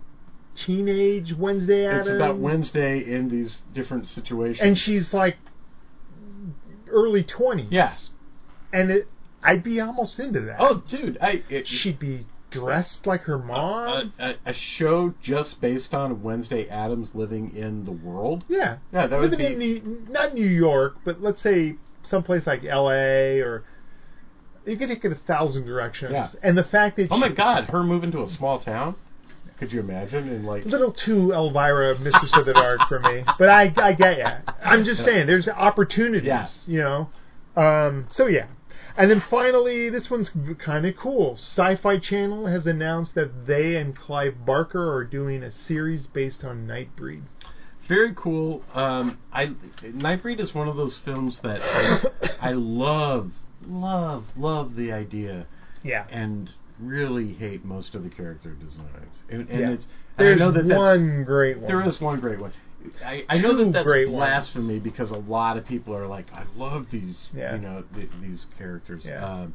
And they always bothered me for some reason. I always thought, what's his name? Telequin? Yeah. It was cool. And the girl, the porcupine girl, is super cool. Yeah. And there's that great scene where she takes her clothes off in front of those guys and starts. Yeah, it's awesome. Yeah. And I love the idea. It's so Barker that the monsters in this movie are the. Well, I love the monsters are the good guys. The good guys are the ones that are. And we've talked and I love the idea of a place, right? Yeah. Midian, even though everyone seems to know where it is, right? We've talked about that before, but I don't know how you spin that into a weekly series. I don't know. So, well, I mean, I think you do something very different with it than what is what was done in the movie. Agreed. Yeah. Well, it has to be. They have to stay in Midian. It has to be before the Great Pilgrimage kind of a thing. It has to be more of them taking that everyone knows Midian and turning it down a little bit. So maybe like True Blood or that's something exactly like that. what I was thinking. It was like True Blood. Yeah. Moving on to some trailers. This week was so hard. I ended up with 27, and then I got it down to 19. And once I cut out the obvious shit, but getting this down to 12 was tough, man. It was really tough. First up is a film called Boarding School. It's a horror film. It looks like, if I'm going to say what I think the plot is, trans kid is sent to a boarding school that corrects behavior, almost like gay therapy, conversion therapy, and they have this ulterior motive. Something else is going on. Yeah, there. The boarding school is not a nice place. Yeah, and it looks to be equally funny, and also have some horrific violence and I love the idea that here's a hero of a different sort. Sure. And not in a pandering way, but more like, this is just who our character is, and this is how we're moving forward. Right. I don't know that the film overall is going to be any great shakes, but I included on this list for that very reason. Yeah. And I think that's awesome. Yeah. That's awesome. Next up is a Netflix film called Caliber. I'm going to say accidental murder leads to dire consequences. That's correct. These guys are out. I think they're English. They sound English, and they're out and they're deer hunting, and the deer they thought they shot turns out to be a local. It's important to know that they're kind of out in the middle of nowhere. They're out in the province or something. Right. So once it becomes known that it almost looks like at one point the villagers or whoever wind up hunting them. Yeah, absolutely. Yeah. It feels kind of like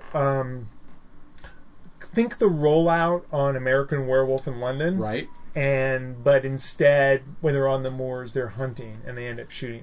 Clearly, they shot somebody. Yeah, and it looks well done. Yeah, I actually had this on the list last week, and it was one of the ones I was going to cut. And I didn't want to cut it, so I dumped it. I pushed it to this week. Yeah. And I'm glad I did. Once again, Netflix. It also reminds me a little bit of, and I shouldn't have even brought this up because now I can't remember the name of the movie. Never mind. All right. Moving on. Next one, a black and white film called The Captain.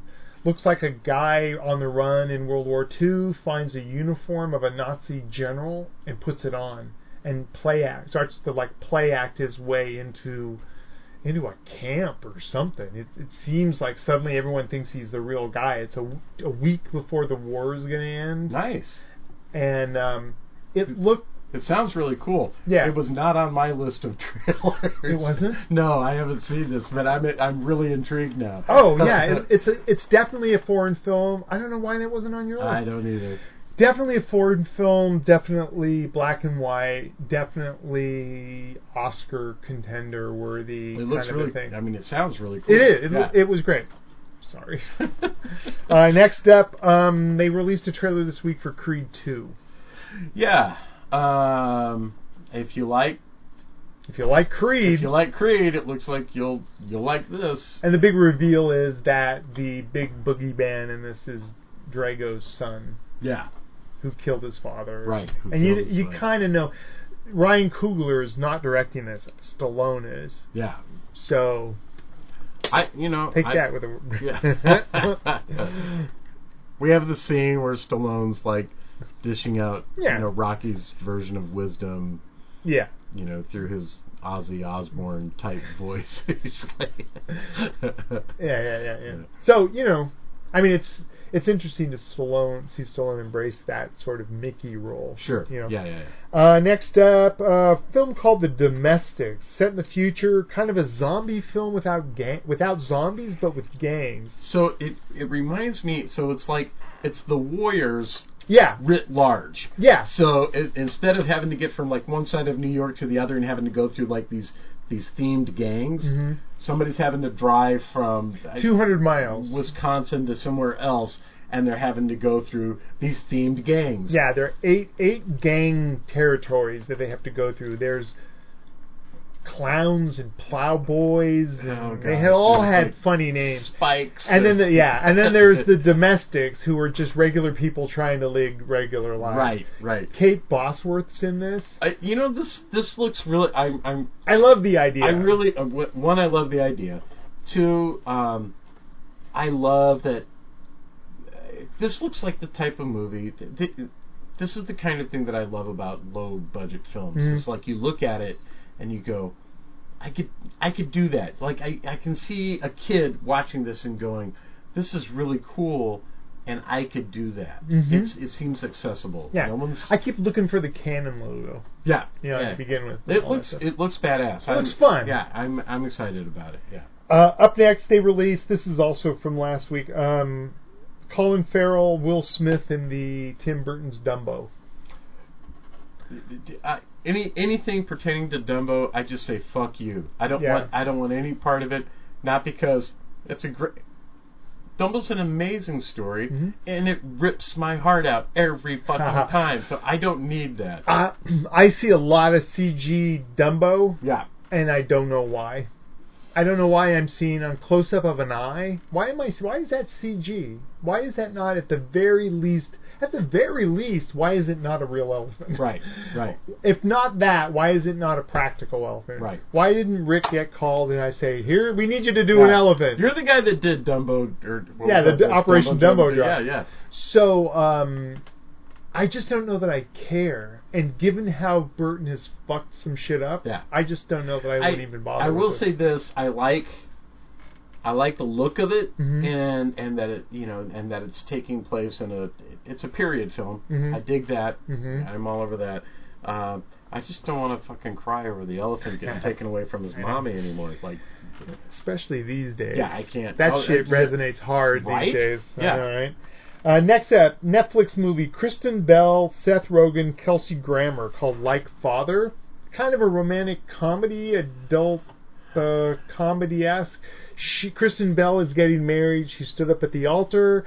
Her father comes to the wedding. The two of them haven't seen each other in a while. They don't get along well. They drink, and they wake up in the honeymoon suite on the boat on their way to their honeymoon. Right. The originally planned honeymoon. Right.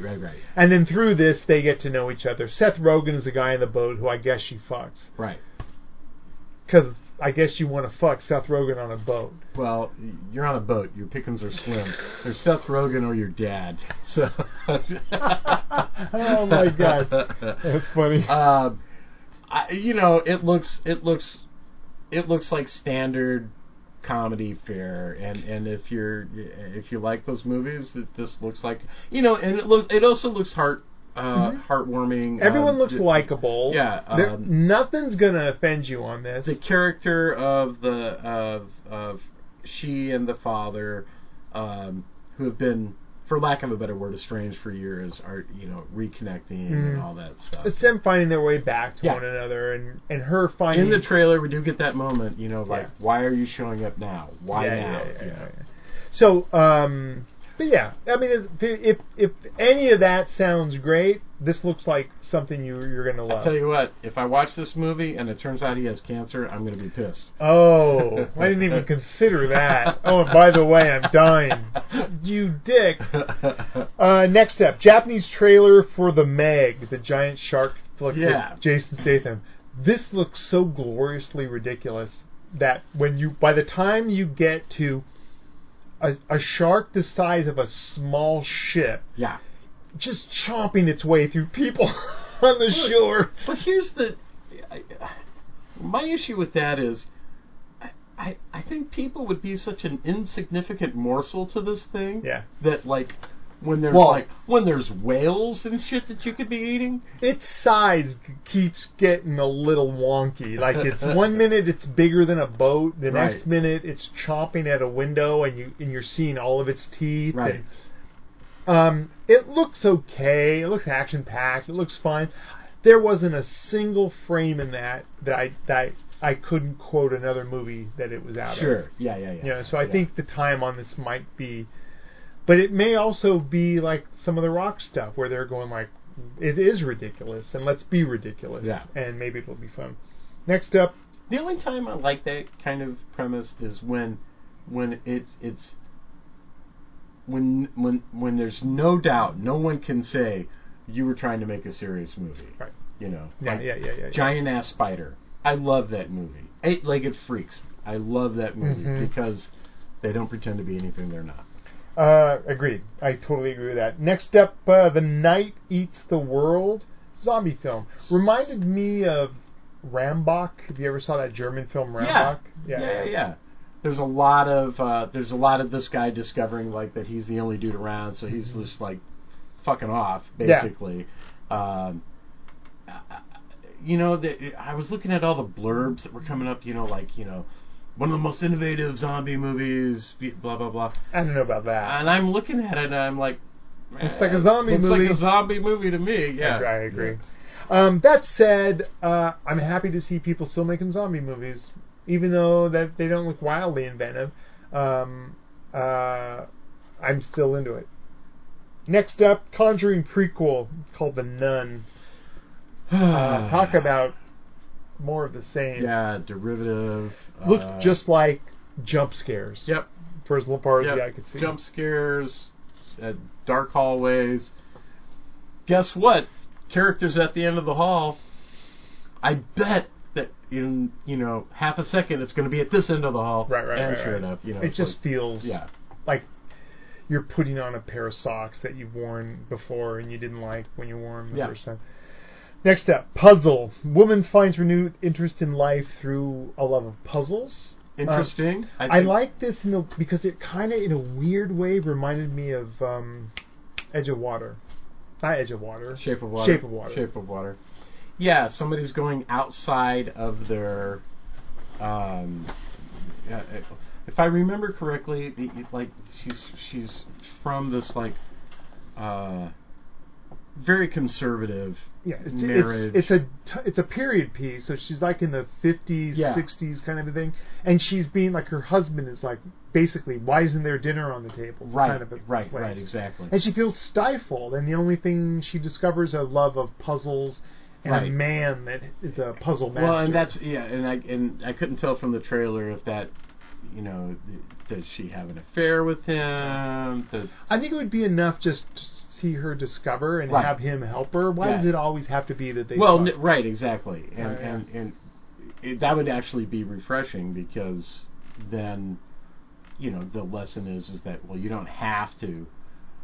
Right. You don't have to exchange your loved one for somebody else in order to find yourself. You can find yourself, and maybe through finding herself, maybe there's renewed interest by this husband. Maybe he's just as bored. Exactly. Yeah. So I'm kind of in. Yeah. I'm kind of in. Also reminded me of the fabulous Edie Menzel that's playing on Amazon and any of that stuff. The Marvelous Miss Maple? No. This is the woman in the 50s that becomes a stand-up comic. Oh! But it's very much that her husband is kind of like, I'm not into this. He's also a stifling influence. Right. And anyway. It reminded me of it. Yeah. Next up, Orlando Bloom in a molestation revenge drama called Romans. I like the idea. Mm-hmm. I like the idea because I had the idea like a long time ago. Yeah, really. Something called the Inquisition. But anyway, I like the idea, and it's cool to see somebody going after priest pedophiles in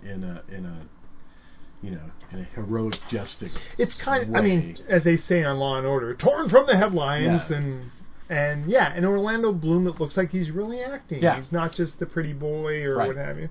And then finally, and until they said it was Orlando Bloom, I didn't recognize him when he was in the confessional booth. Right. Yeah. Right. And then finally, Welcome to Marwen. Man, okay, this is the one this week where I'm just like, I lost my shit. I'm like, well, first of all, so there's a documentary called Marwen Call.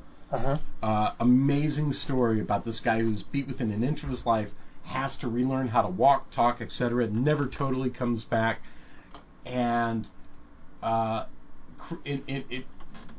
as part of his self-therapy, creates this fantasy world of G.I. Joes and Barbies in this made-up World War II town in Germany, in which he is the central character. He takes photographs of these little scenarios that he sets up, and they are jaw-dropping. They're amazing. So anyway, if you got to see that documentary, Morin Call. And now they're dramatizing it. Yeah. It's so with fucking Steve cool. Carell and a big fat budget. Yeah, man, it looks badass because when Mark, the main character, is kind of in his head, we're seeing all the stuff happen with the dolls. So you got Steve Carell there with his shirt off, but he's got his he's plastic and his arms are the stick-on G.I. Joe arms and stuff. It looks so. It does fucking look great. Cool. It really looks so great. on board. And it so leans into Steve Carell's strengths. Yeah. Yeah. So there was that. Reading anything? No. Awesome. Well, I'm rereading stuff. Okay, good. That I've talked about here before, so I'm not going to... All right. Father's Day came, and my son and daughter-in-law gave me a Amazon thing. So I got the new Doug Stanhope book that I'm reading. Cool. And it's very sort of Hunter Thompson. I also have the new Lansdale that I'm going to be reading next. Nice. And and I had to set the Philip Jose Farmer aside because I want to get through these. Yeah. Have you seen anything? Evil Genius. Oh yeah. So the Duplass brothers, who you guys heard me rave about Wild Wild Country before, are the producers on this thing. Aren't they the Stranger Things guys? No, those are the what's their Door of okay. Duffer. Then how do I know the Duplass brothers? Well, because one of the Duplass brothers has been involved in horror films and in other stuff. How. Yeah. Gotcha. Go ahead. Sorry. I want to say Mark. All right. But anyway, they've done it again, man. It's not as long. It's incredibly engrossing, and it does not flinch. It does not flinch. It's people may remember in 2003, guy in Erie, Pennsylvania, a pizza delivery guy, robs a bank with an explosive device around his neck. Right. They set him down in the middle of the road. They don't believe, they think it's bullshit. He's telling them, look, I don't got much time. Somebody put this on me. And sure enough, boom. Wow. And you see that like within the first, 20 minutes of this thing. I've seen that footage. It's harrowing. Oh my God. Could you imagine? Could you imagine being that guy? No. So then it goes into all the different rabbit holes and how incredibly convoluted and all the different characters and it's fascinating. It's if you like Criminal Minds, it's that on steroids, and it's real. Awesome. I mentioned it earlier on the Movie Pass. My wife and I went and saw Deadpool 2. Yeah. That night, I shot a video that I was going to put up for our Patreon people. And when I looked back in the video, I got one look at myself and I went, oh, you are in no condition to be on a camera. So I didn't do that. Deadpool 2. If you like Deadpool, you're going to love this. There's some very funny bits and very cool shit in this movie. Cool. I think they make a mistake by sidelining the girlfriend because I think that was a major selling point of Deadpool 1. That was kind of the root of the first movie. Yeah, they definitely sideline her. I mean, she's in the film, but she gets sort of put in a box, for want of a better word, and set on a shelf. Right. Which is too bad because she was such an amazing character. She was great. Character. And so I've heard that she is actually a character in the universe. It goes on to become some sort of a character within the universe. A superhero. Yeah. There was some funny shit in it, though. I tell you that. There was a lot of stuff. And all I'm going to say is baby legs. And Jesus Christ, it really had me in the aisle. The whole baby legs thing had me in the aisle. Okay. Heartily recommended. Super fun. Good. Listening to anything? Let's do this and we'll get out of here. No. Wow. Dude, we're on overtime. Right. You're working your ass off. My life is sleep and work. Right on. I'll go through these quick. Don't ask me why, but I listened to the new record by Lizzie Borden. Oh, well. It's called My Midnight Things. It's hair metal. It's hair metal from '87.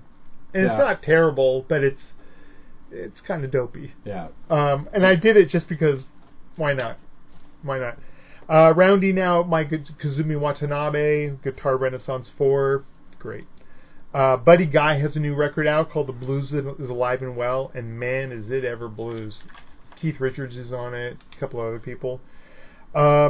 Michael Giacchini's score to Jurassic World Fallen Kingdom.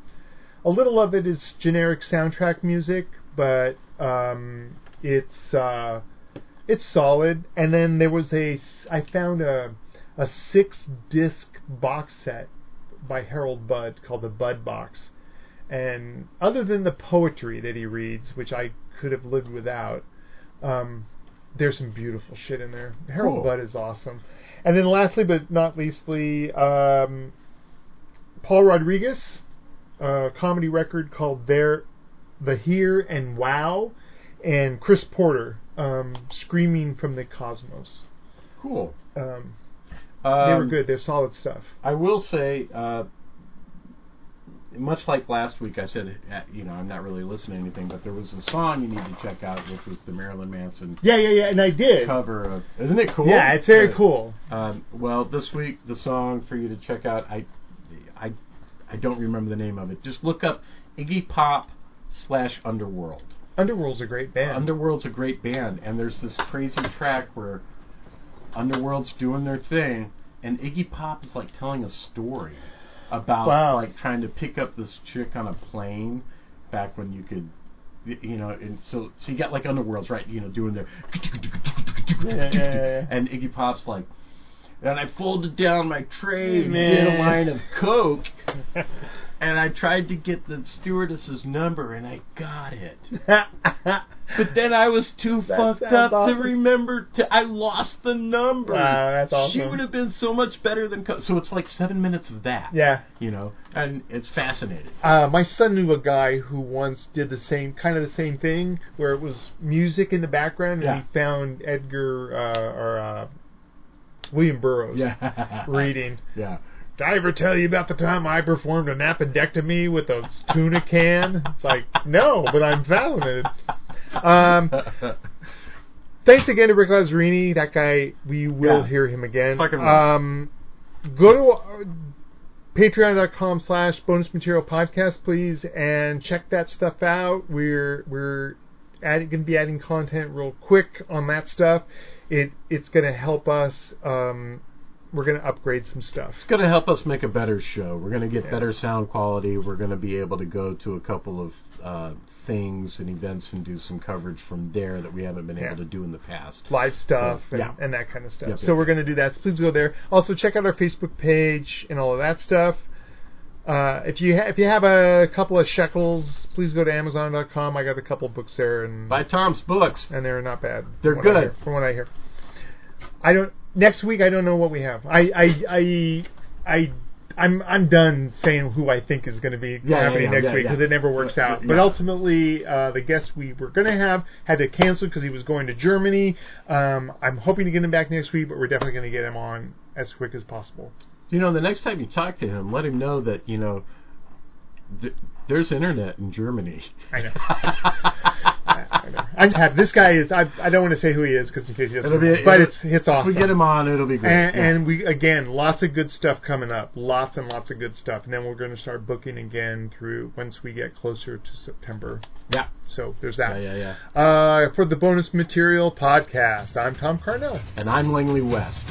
Stay scary.